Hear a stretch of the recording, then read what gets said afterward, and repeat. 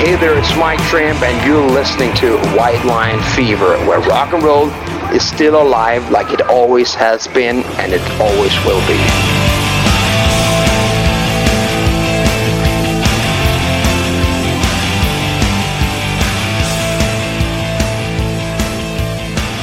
Okay, welcome to White Line Fever.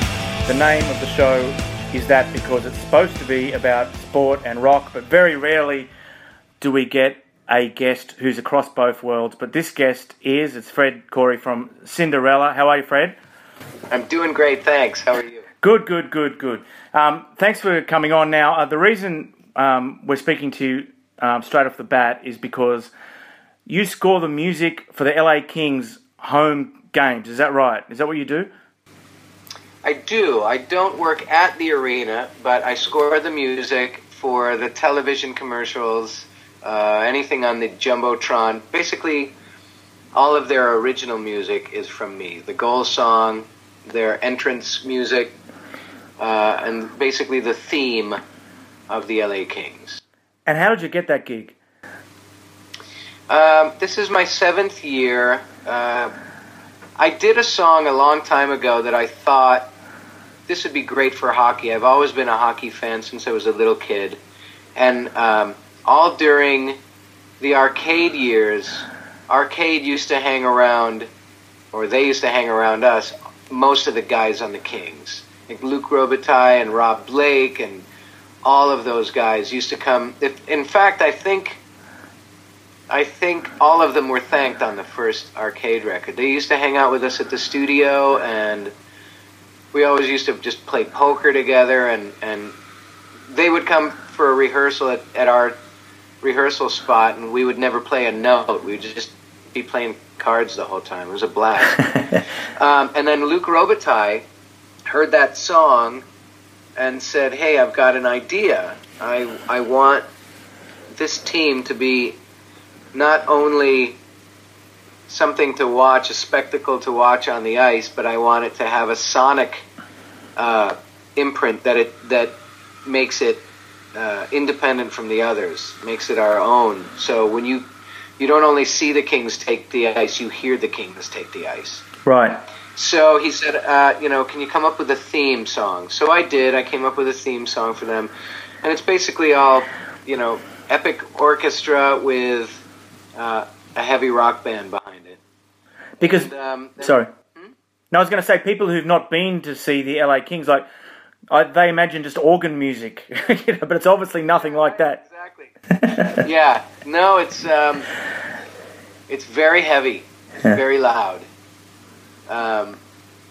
Everything that they play. So he asked me to do that, which I did, and then the second thing he asked me to do was, can you write us a goal song to play after they score a goal? But that's a tough one because they had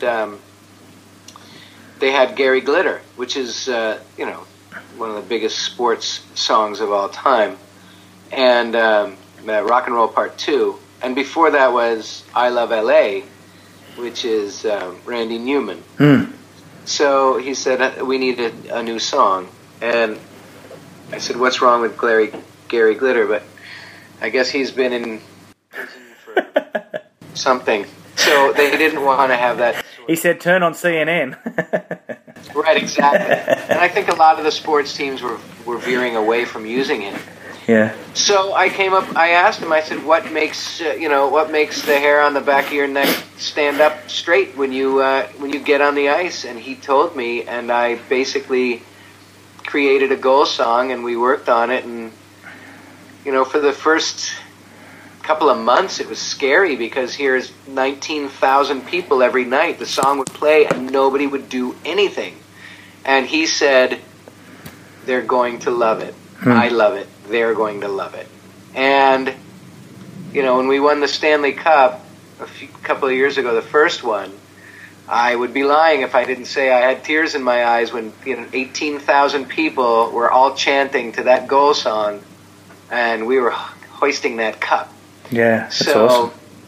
It's again, I've got the coolest life ever. And you spread your talents now to basketball, is that right? The Portland Trailblazers, you were saying? Yeah, I just signed for my first deal with them for 3 years. So I'm in the middle of my 9-year deal with the Kings, and then now 3 years with these guys. And, some of the guys from the Kings went up to Portland and asked me if I would help just kind of get an overall sound for them and clean up what they have and kind of just do that for them as well. So, of course, I spoke to the guys at the Kings, and they said, yeah, who do you think recommended you? I said, okay, good, thank you. Is this going to be a corporation? You're just going to be doing sports teams all around the world? Hopefully. That is a goal. Later, that is definitely a goal, is to just kind of, because Paul Allen, who owns the Trailblazers, also owns the Seattle Seahawks, so you never know. But it's something that after doing it for so long with the Kings, and now I did 1 year at the Detroit Pistons, that I have an understanding of what has to happen in an arena to create the energy, to get the fans riled up, which in turn get the team fired up, and then the energy starts going back and forth between all of them. And music definitely it's kind of scoring. It's not scoring television, it's kind of scoring real life, which is a whole nother thing that's crazy, and it's just even saying that. Yeah. But then, again, with the Kings, you have Dieter Ruhl, who is the organist, who actually plays the music, has the instant replay machine and plays the music that I create, and obviously music like Van Halen and Marilyn Manson and Metallica. And he knows exactly when to play what. And and he does the Lakers, and he does the U.S. Open, and he's amazing. To me, he's the best of the best that does that. Yeah. Now, I'm gonna ask you, I didn't warn you this, but I'm going to ask you to just pick a song, any song ever, at the end of this little chat for the podcast. But I want to ask you about NASCAR as well, that I've read that you're in pit lane quite often in NASCAR, and also, I meant to ask you this before for our print interview, but I read that you're a storm chaser as well. I mean, tell us about those two things. All right. Well, NASCAR, when I lived in both stories come from NASCAR. I mean, from Nashville. I lived right next to a guy that became a really good friend of mine. He's like a brother now. And his family owned a couple of NASCAR teams, and he always said, come to a NASCAR race. And I was like, I ain't going no NASCAR race. I'm into open wheel racing. Yes, I like Formula One, thank you. And he said, hey man, you gotta come and check out NASCAR. And I said, yes, I'd rather not, thank you. So he talked me into it, and the first race that I went to was Bristol Motor Speedway, which is a quarter-mile track with 43 cars going 100 and something miles an hour, and it was absolute rock and roll mayhem. It was, and I said, the best thing that could happen now is if these yahoos get out of their car and start fighting. And wouldn't you know it, at the end of the race, two drivers got out and started beating the tar out of each other. And I was like, this is the greatest sport in the history of mankind. And I became such a fan of NASCAR. And then I got to hang around and got to meet a lot of the drivers and a lot of the teams. And I am a big fan and have a lot of dear friends in NASCAR because of that. So, yeah, I do love NASCAR. And then storm chasing came from exactly what you and I are doing right now, which was a Where Are They Now? And I had just moved to Tennessee. None of the other guys were there. It was just me. And I said, hey, what are the storms like down here? And they go, ain't nothing, just never tornadoes. And just, some rain maybe here and there. So that summer there were 72 tornadoes. It was mind-blowing. Every time there was a storm, there's a tornado. So, twister. So, we did an MTV or VH1 thing, and they said, what have you been doing? And, Jeff said, I don't do anything. And Eric was like, oh, I sleep a lot. And Tom was working on his solo record. And I said, I chase tornadoes. And they said, great, the story's going to be about you. I said, oh my gosh. I was scared to death of tornado. I had no idea. So, long story even longer, we were in San Antonio, Texas, and I met a guy named Jeff Piotrowski, who is the #1 tornado chaser in the world. And I explained the story to him, and he said, well, then we better get you out and get you some footage so you're not a liar. And he started taking me storm chasing. So for 4 years, I chased tornadoes. Wow. And it was the scariest thing that I'd ever done, and the most exhilarating and life-fulfilling, crazy thing that I have ever done. Because, I am too scared to even get a tattoo. I've never gotten a tattoo, for crying out loud. And jumping out of a plane is not an option. Yeah, yeah. So chasing tornadoes gave me, I think I needed that one thing that kind of, pushes you to the edge. Yeah. And that was it, man. And you did it just because someone said you did, and you had to make sure it wasn't a lie. So that's an interesting. I didn't want to make it a lie. And then the first time I went out, my mind was blown. I was like, oh my gosh. And then I started studying. I started studying storms, and I started studying RFD, which is the, rear flank downdraft, and all these crazy things, helicity and updrafts and the dry line and everything. Just started going to, everybody can see it on the Storm Prediction Center's website. You can go to NOAA, which is NOAA.com, NOAA.gov, and then there's this Severe Storms Laboratory.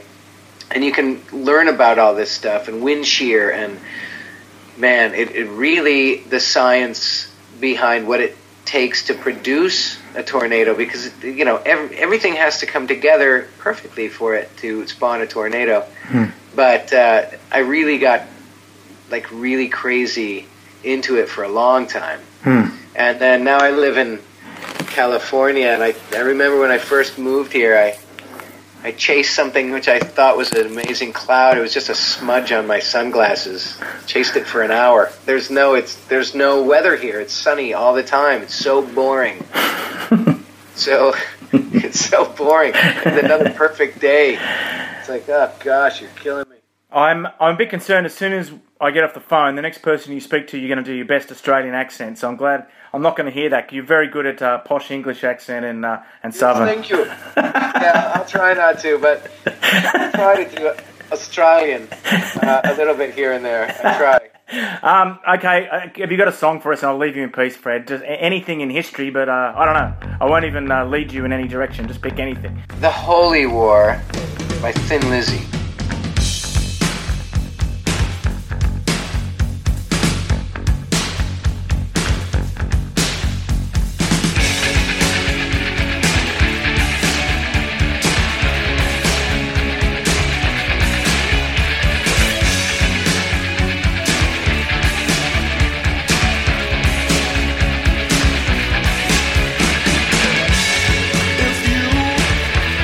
Adore me, I'll be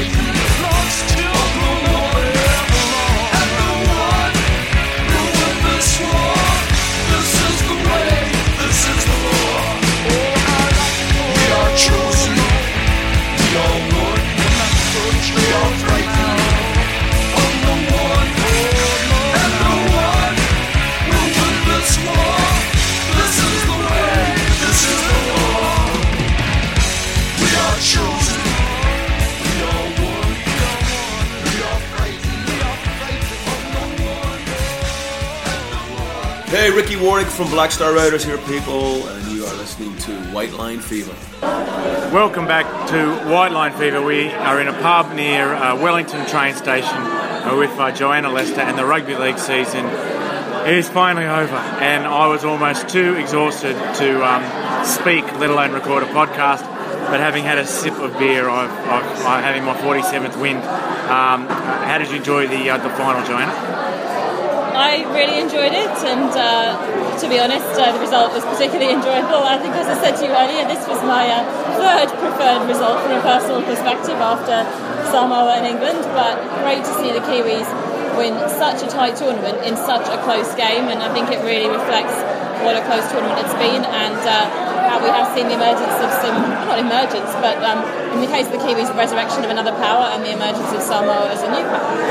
I think it was James McSmith said to me that the Kiwis have won 4 tournaments in 9 years, so does that make them actually the team of the decade? Well, the Kiwis weren't prepared to describe themselves as the world's best nation, were they? They agreed that they'd won the 4 nations, but yeah, I mean, 2005, 2008, 2010, this year. In fact, since 2008, they have only lost to Australia in a final once. Obviously, they didn't make some of those finals, but that's actually a pretty good record against Australia. It is, and it's the first time since 1953 that they've beaten Australia in back-to-back matches, which is a pretty good stat. So where does it leave us, do you think? Like, does the balance of power in rugby league changed, or is it same as it ever was, or where are we left?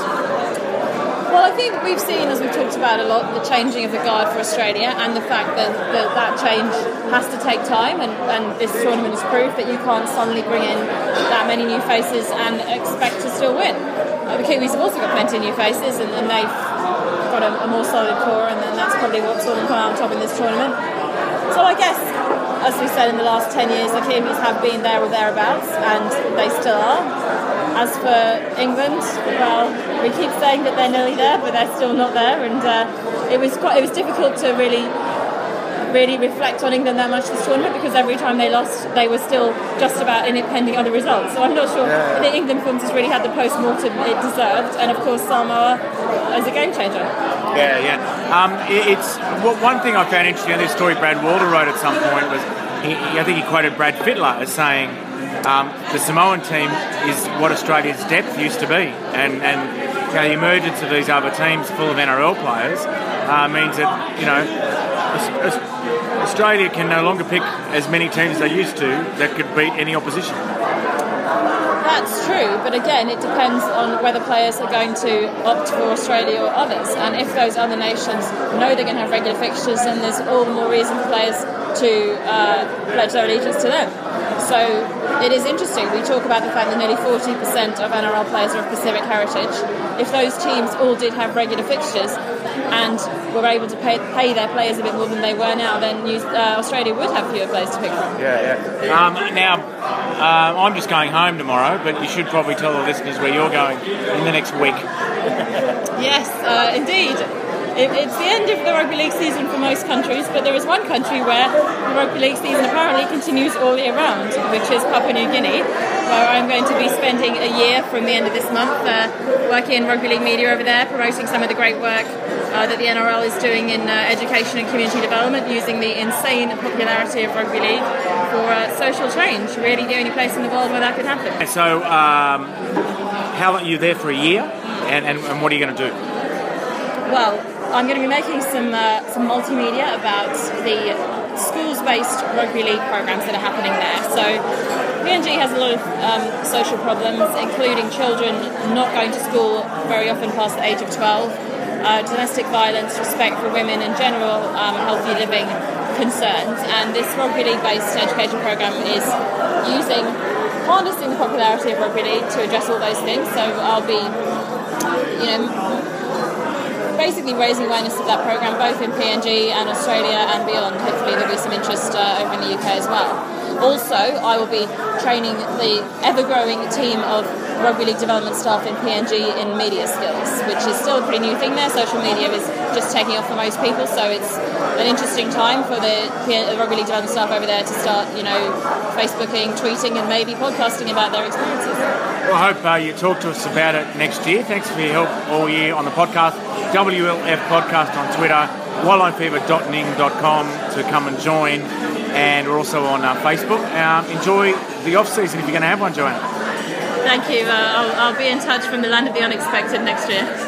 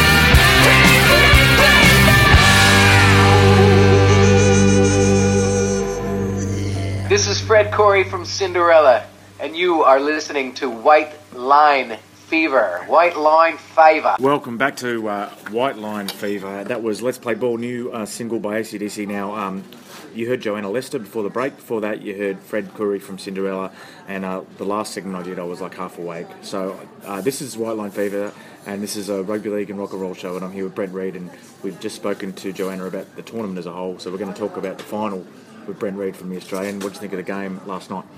thought it was a good end of the tournament, Steve. It was an entertaining game, it was close, had a great finish, so it sort of encapsulated the entire tournament, didn't it? It was just entertaining, good footy. And we've just been sitting in the lounge, and a few of the Aussie players are in here. We saw a replay of that pass at the end, which could have bought Sione Matalia a try. What do you think on the replay? Well, on replay, I probably think it was a fair pass and a poor decision, but it was pretty light. It was line ball. I mean, I spoke to Tony Archer, and he was staying in my hotel, funnily enough, after the game, and he said he thought it was definitely a forward pass. But watching it on replay, and we heard the Aussie blokes yelling out of the screen, so that was a try. It's hard to argue with them. I mean, it's one of those ones. Could have gone either way, but it probably looked like a legitimate try in hindsight. And he obviously got the ball down as well, which was outstanding. I mean, there was some still footages on social media of him getting the ball down. Just brilliant stuff from him. 18-year-old kid, just brilliant. Yeah, but he was very upset after the game. I was out in the middle of the field working for Triple M, who you work for as well, and he had to be comforted by the captain a little bit, so he took the loss very hard. I suppose there's a lot of pressure playing for Australia, isn't there, with that history, and it was the first time since 1953 Kiwis have beaten them in consecutive games. Yeah, I mean, it's sad end to him for what's been a fantastic tournament for him. He played 3 games, I think, in the end, didn't he? 18-year-old kid. He's almost played as many tests as he has NRL games now. And he took it pretty hard, but as you said, I think Cooper Cronk had a word to him too. We spoke to him after the game, and he said Cooper and Cam just told him to keep his head up. He's going to play a lot more test footy in years to come, and it's hard to argue. I mean, geez, he's a player. He's going to be a great player for a long time. A couple of things for me last night sort of stuck out about how things have changed for international football and how Australia's fortunes have changed. And one was that Australia picked a guy who played 7 NRL games to mark a guy who played 198, who's not an Australian and had played it in the Australian competition. I mean, there's no other time in the history of the game that would happen. And also Tim Sheens and Cameron saying after the game that it could have been a blowout, and the full credit to our goal line defence for preventing that. I mean, I've never heard an Australian, he's just stating a fact, but I've never heard an Australian captain or coach say, "Oh, it was really good that we avoided a blowout." Well, I mean, Tim's got a bit of flack actually over Australia's performance in this tournament. They've got so many players out. I mean, I think New Zealand was the superior side last night. They were a superior side in the opening game, and if they'd been beaten, it would have been a travesty. But to do what he's done with probably conservatively at least 10 starters out of that football side. I mean, he's done a pretty good job, and that team did a pretty good job, I thought. When you consider Dave Clemmers, I don't know if Dave Clemmers ever started an NRL game, and he's playing in the front row for Australia. I mean, I think they had a pretty good tournament overall, and what it will do, it'll pay off down the track, won't it? Because they've got a broader base now of players to choose from. They've got blokes who've come through and shown that they can belong at this level, like Matty, I can't say his name, Steve. I think they've had a meeting, the family, and they've settled on Matalia. Okay, we'll go with Matalia. I mean, he's shown... Because they're all pronouncing it differently. Well, he belongs. I'm not even going to bother. But Sione, he belongs. Clemmer's shown he belongs, hasn't he? Aaron Woods had a pretty good tournament. They all sort of showed that they can play at this level. I mean, it's going to be a challenge next year because Australia's only playing 1 test, I think, next year. All those guys are going to come back, and the Clemmers and the Siones would be probably relegated out of that side now. But on the way they played in this tournament, they probably deserve another chance. But I would say they're going to have to wait. There's a story in the local paper today saying. It always sounds disparaging when you go the local paper, but anyway, there's a story. It would be the Dominion. Do they have a Sunday edition? Anyway, you're the world traveller. Yeah. No, but it says, the International Rugby League set to suffer a setback because there's fewer and fewer tests being played. There's actually more than there were sort of 10 years ago. It's, like it used to be. And it's just Australia who are crying off. Everyone else, and we've seen them with the rise of Samoa in this tournament, etc. England are going to host New Zealand next year, so it's not really. I think things are on the improve, and Australia playing fewer tests doesn't mean there's no test football. Yeah, I think it's a bit sad though they're only playing 1 game next year. I'd like to see them play. I think they should play 3 tests at least at the end of every year.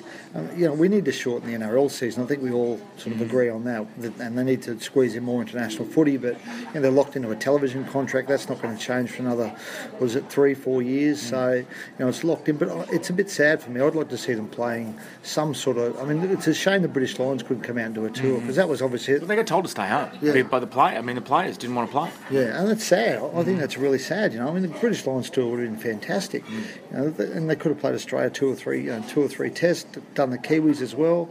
That would have been fantastic for rugby league, particularly after this. Like this tournament's been a real success, hasn't it? So good crowds and people have followed it. There's a thirst for international footy, out there. And next year there's not going to be any for Australia anyway. There's not going to be any in Australia, and I think it's sad because I think we need to keep it going because there's a bit of momentum there at the moment.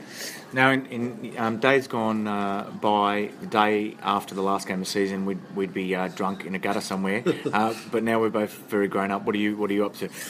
I'm doing a bit of golf, Steve. I'm going to Melbourne on Tuesday, actually, for a bit of golf, and 3 more weeks and on a big holiday. Like you're having a big holiday tour, I gather. Yeah, I'm not going anywhere this year, though. Yeah, geez, you go everywhere during the year. That's the problem. So no, I've got about 4 more weeks left, I think. Then I'm off, and I won't be doing anything.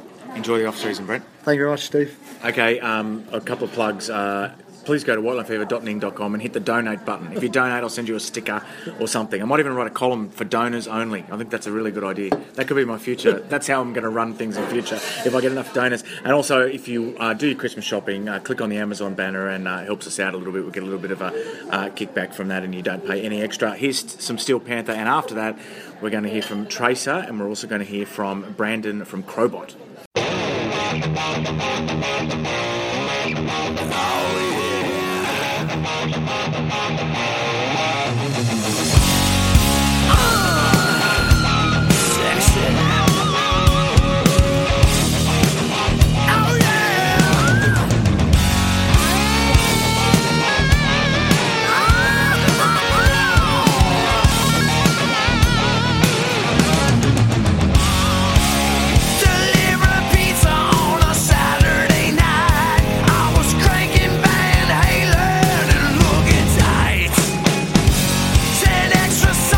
Went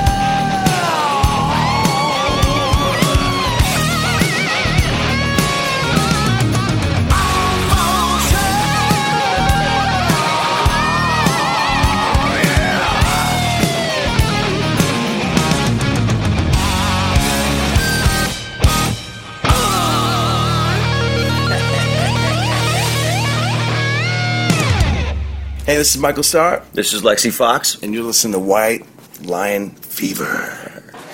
Okay, we're back with Jet and Mike from Tracer. Now, you mentioned the first part of our interview about Kevin Shirley.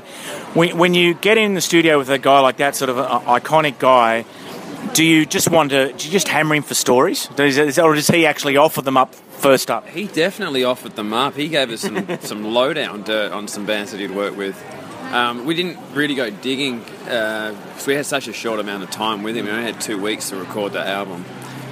So a lot of it was business and that sort of thing. But he was a very fun guy to work with, very quick to work with. But it was all laughs and giggles, when we were there. And he has some pretty impressive rock star Spinal Tap style stories. I'm sure he does. I won't even ask you to share any. But has as we said before, you're touring with Screaming Jets. Just the fact that you've spent so much time overseas, has it given you some perspective on? I mean, there's great bands here who are unheard of in the US and Europe, and equally there are some bands like Airborne who are much bigger there than they are here. Do you learn from that? Do you learn about perhaps mistakes and the right moves that other bands have taken? Every lesson, man. Like, I guess part of it is that you get to, in coming up in that world over there, there's a highly professionalized regular touring circuit because you got 450 million people to tour to, so it means there's a real run of shows that you can get on. And what that means is that not only do you get that experience of playing every day, but the people you work with, all the local crews and all the local promoters and all that kind of stuff, they're all used to working with bands who are working every day. Yeah. So you get into that real road dogging mentality, and that's pretty helpful for coming back and just running a slick ship, we know how to have a fucking good time, but that comes after, we like to put on an awesome show every night and then tear it up after the show, And I think you only get those sort of the ability to be able to do that when you've done it for a long time, and that's what Europe gives you, is an opportunity to do a lot of shows, get really slick, get really tight at it, so that you can have a fucking great time playing the show and after the show, Gene Simmons says rock is dead. I mean, I know for certain and he got a lot of publicity by doing it, and that's probably the reason he said it, but I know for certain in Europe, with the amount of time I've spent there, it's certainly not dead in Europe. But what about in Australia? You come back here, and I suppose you've got the perspective that you just talked about, Jet. So you come back here, and then do you look at the local industry and the local scene differently? Yes, but we've always looked at the world as our market and trying to figure out where we'd best place ourselves.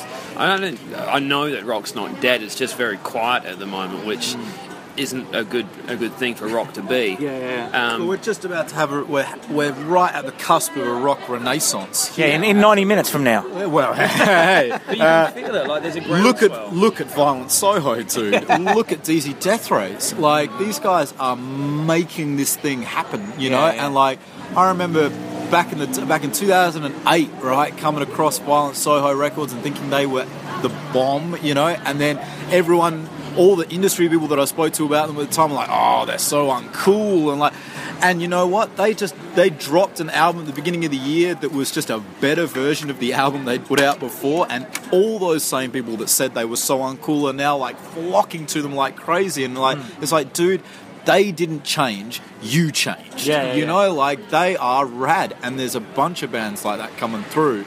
It'll be just, it's beautiful to be part of that wave. The problem here in Oz is there's sort of maybe a lack of a focal point for the scene and for the fans, really, and that's why we've got to bring Hot Metal Magazine back, don't you think? Oh, mate, absolutely. Excellent segue. Number one fans right here.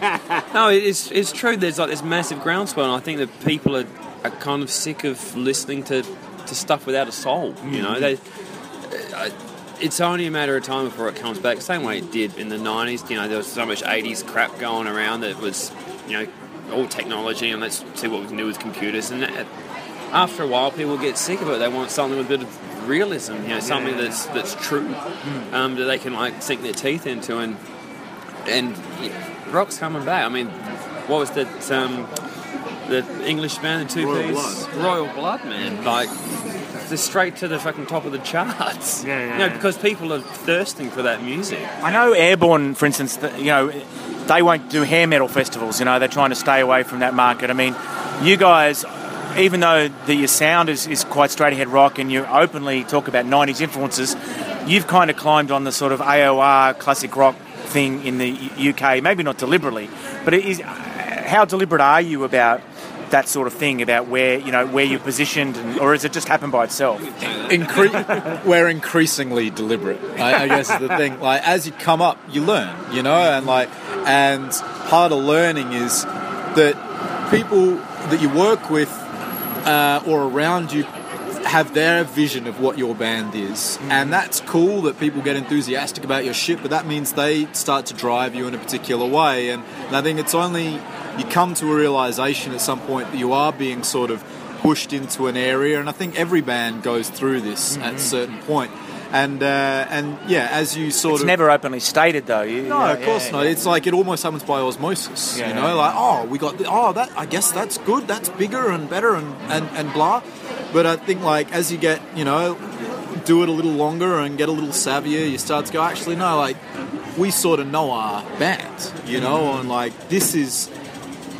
that's wicked that you guys want us to go that way, but check this out. What if we started moving in, like this? And you just get better at working, knowing what you want and organising the people who come around you to facilitate what you want. Okay, so before we go to the next song, we're going to ask you to be specific.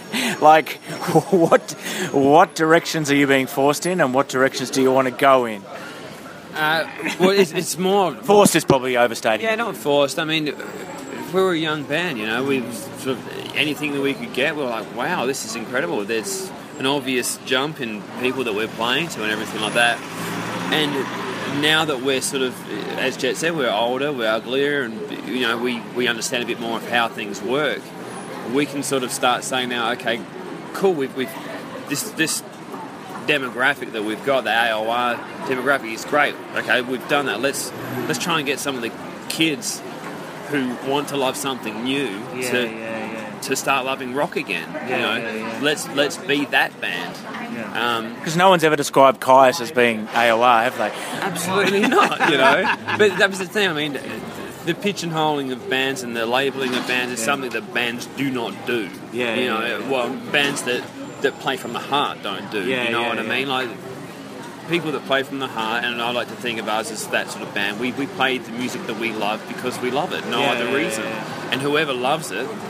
That's fine. If that happens to be the AOR crowd, then great. I think personally that kids that like loud rock music are also going to like it. So for the team around us, we say help us push to those kids as well. Yeah. That's the thing with social media, though. Now everything has to be boiled down to a phrase, and like people won't even listen to you unless they've read 3 words that they like. You know what I mean? Or they won't read a story, and sometimes they'll read a story and they'll still believe what's in the headline above what they read. But anyway, give us another song, guys. A track. Do you want to trace a track, or it's your call? What would you like to hear? I mean, you were name checking a bunch of new bands just then. So all right. So what we're going to do? We're going to listen to an LA band who we were hanging out with when we were over there doing our new record. It's a band called The Vitals. Okay. And dude, get ready to have your mind blown. And you're going through your iTunes and your phone now because I'm just finding you're trying to pick the song you want to play. Because he's that much of a fan. Yeah. All right. Let's go with just because we can. We're going to go with Perennial because I dig it.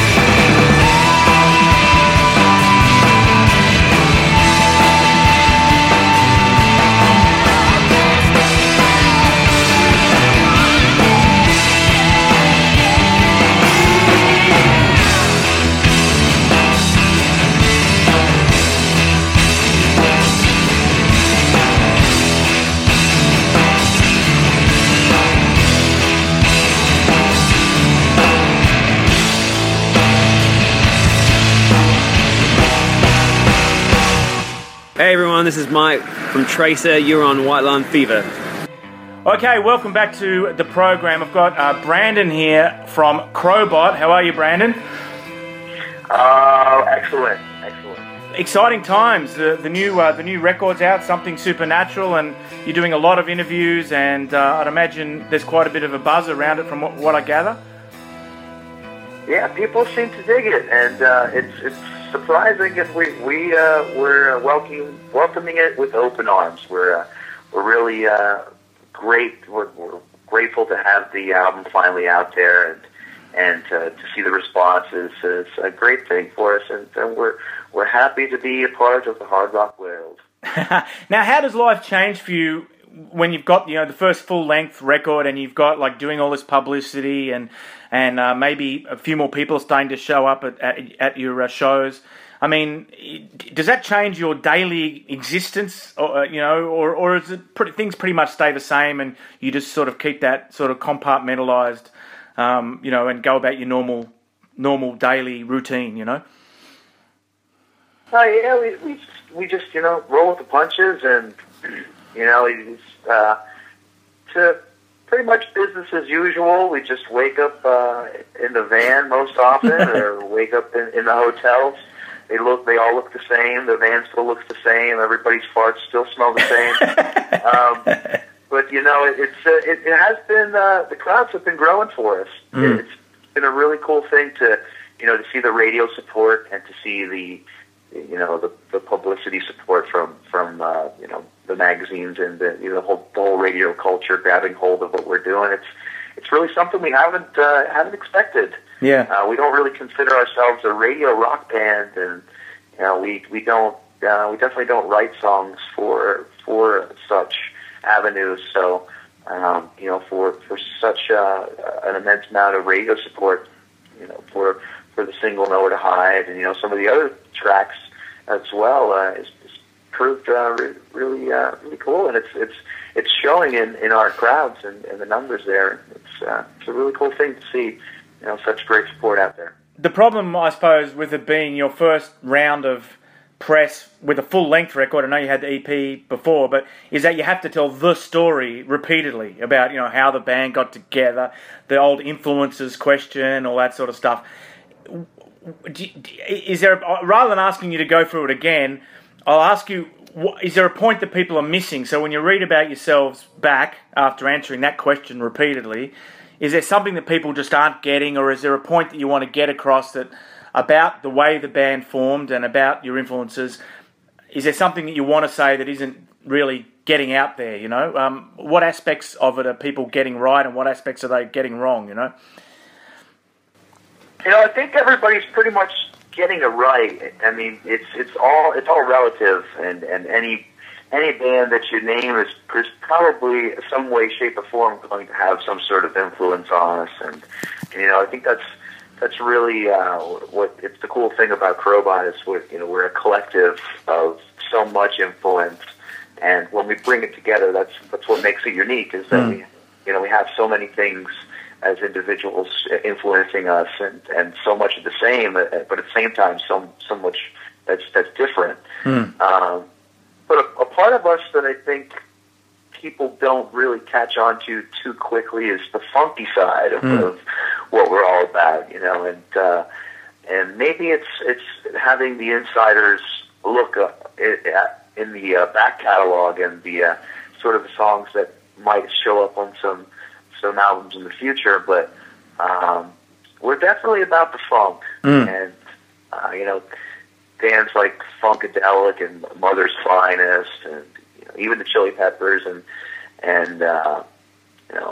bands like that are definitely bands that have influenced us, on top of the rock bands that we seem to get compared to, or some of the more modern bands. Like we hear Black Crowes a lot, we hear Soundgarden a lot, Rage Against the Machine with the Rips a lot.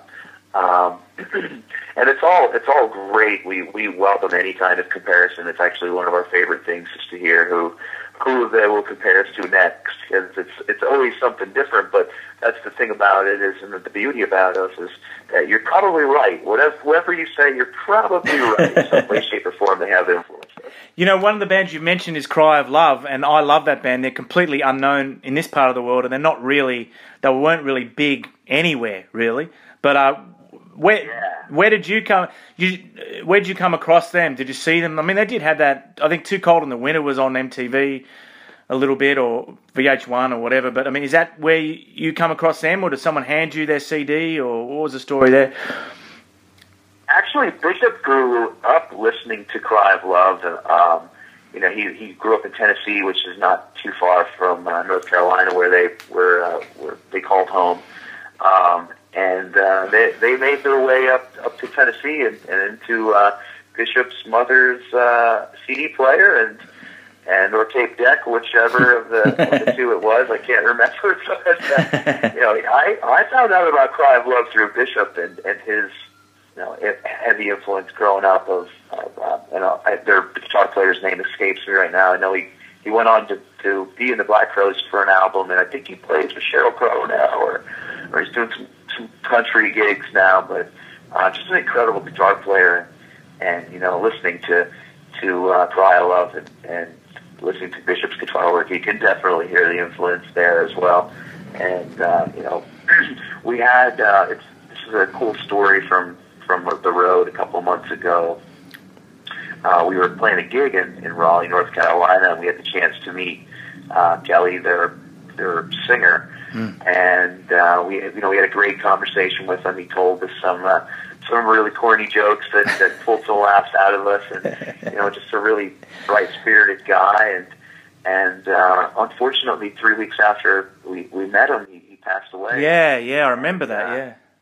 Yeah, it was just a really crazy thing. It was like, wow, we just met this dude, and like, you know, Bishop was of course such a great, you know, just a huge fan of what they were doing, and you know, to meet him and then to have something like that happen was just mind blowing. You know, just a crazy thing. But you know, we were really grateful to have the opportunity to meet him and have conversations with him, and we were definitely huge fans of that band. Well, you know, I did say that we're going to play a song roughly every 5 minutes, and I suppose now it's got to be a Cry of Love song, hasn't it? Have you got one for us? Yeah, let's go with Highway Joe.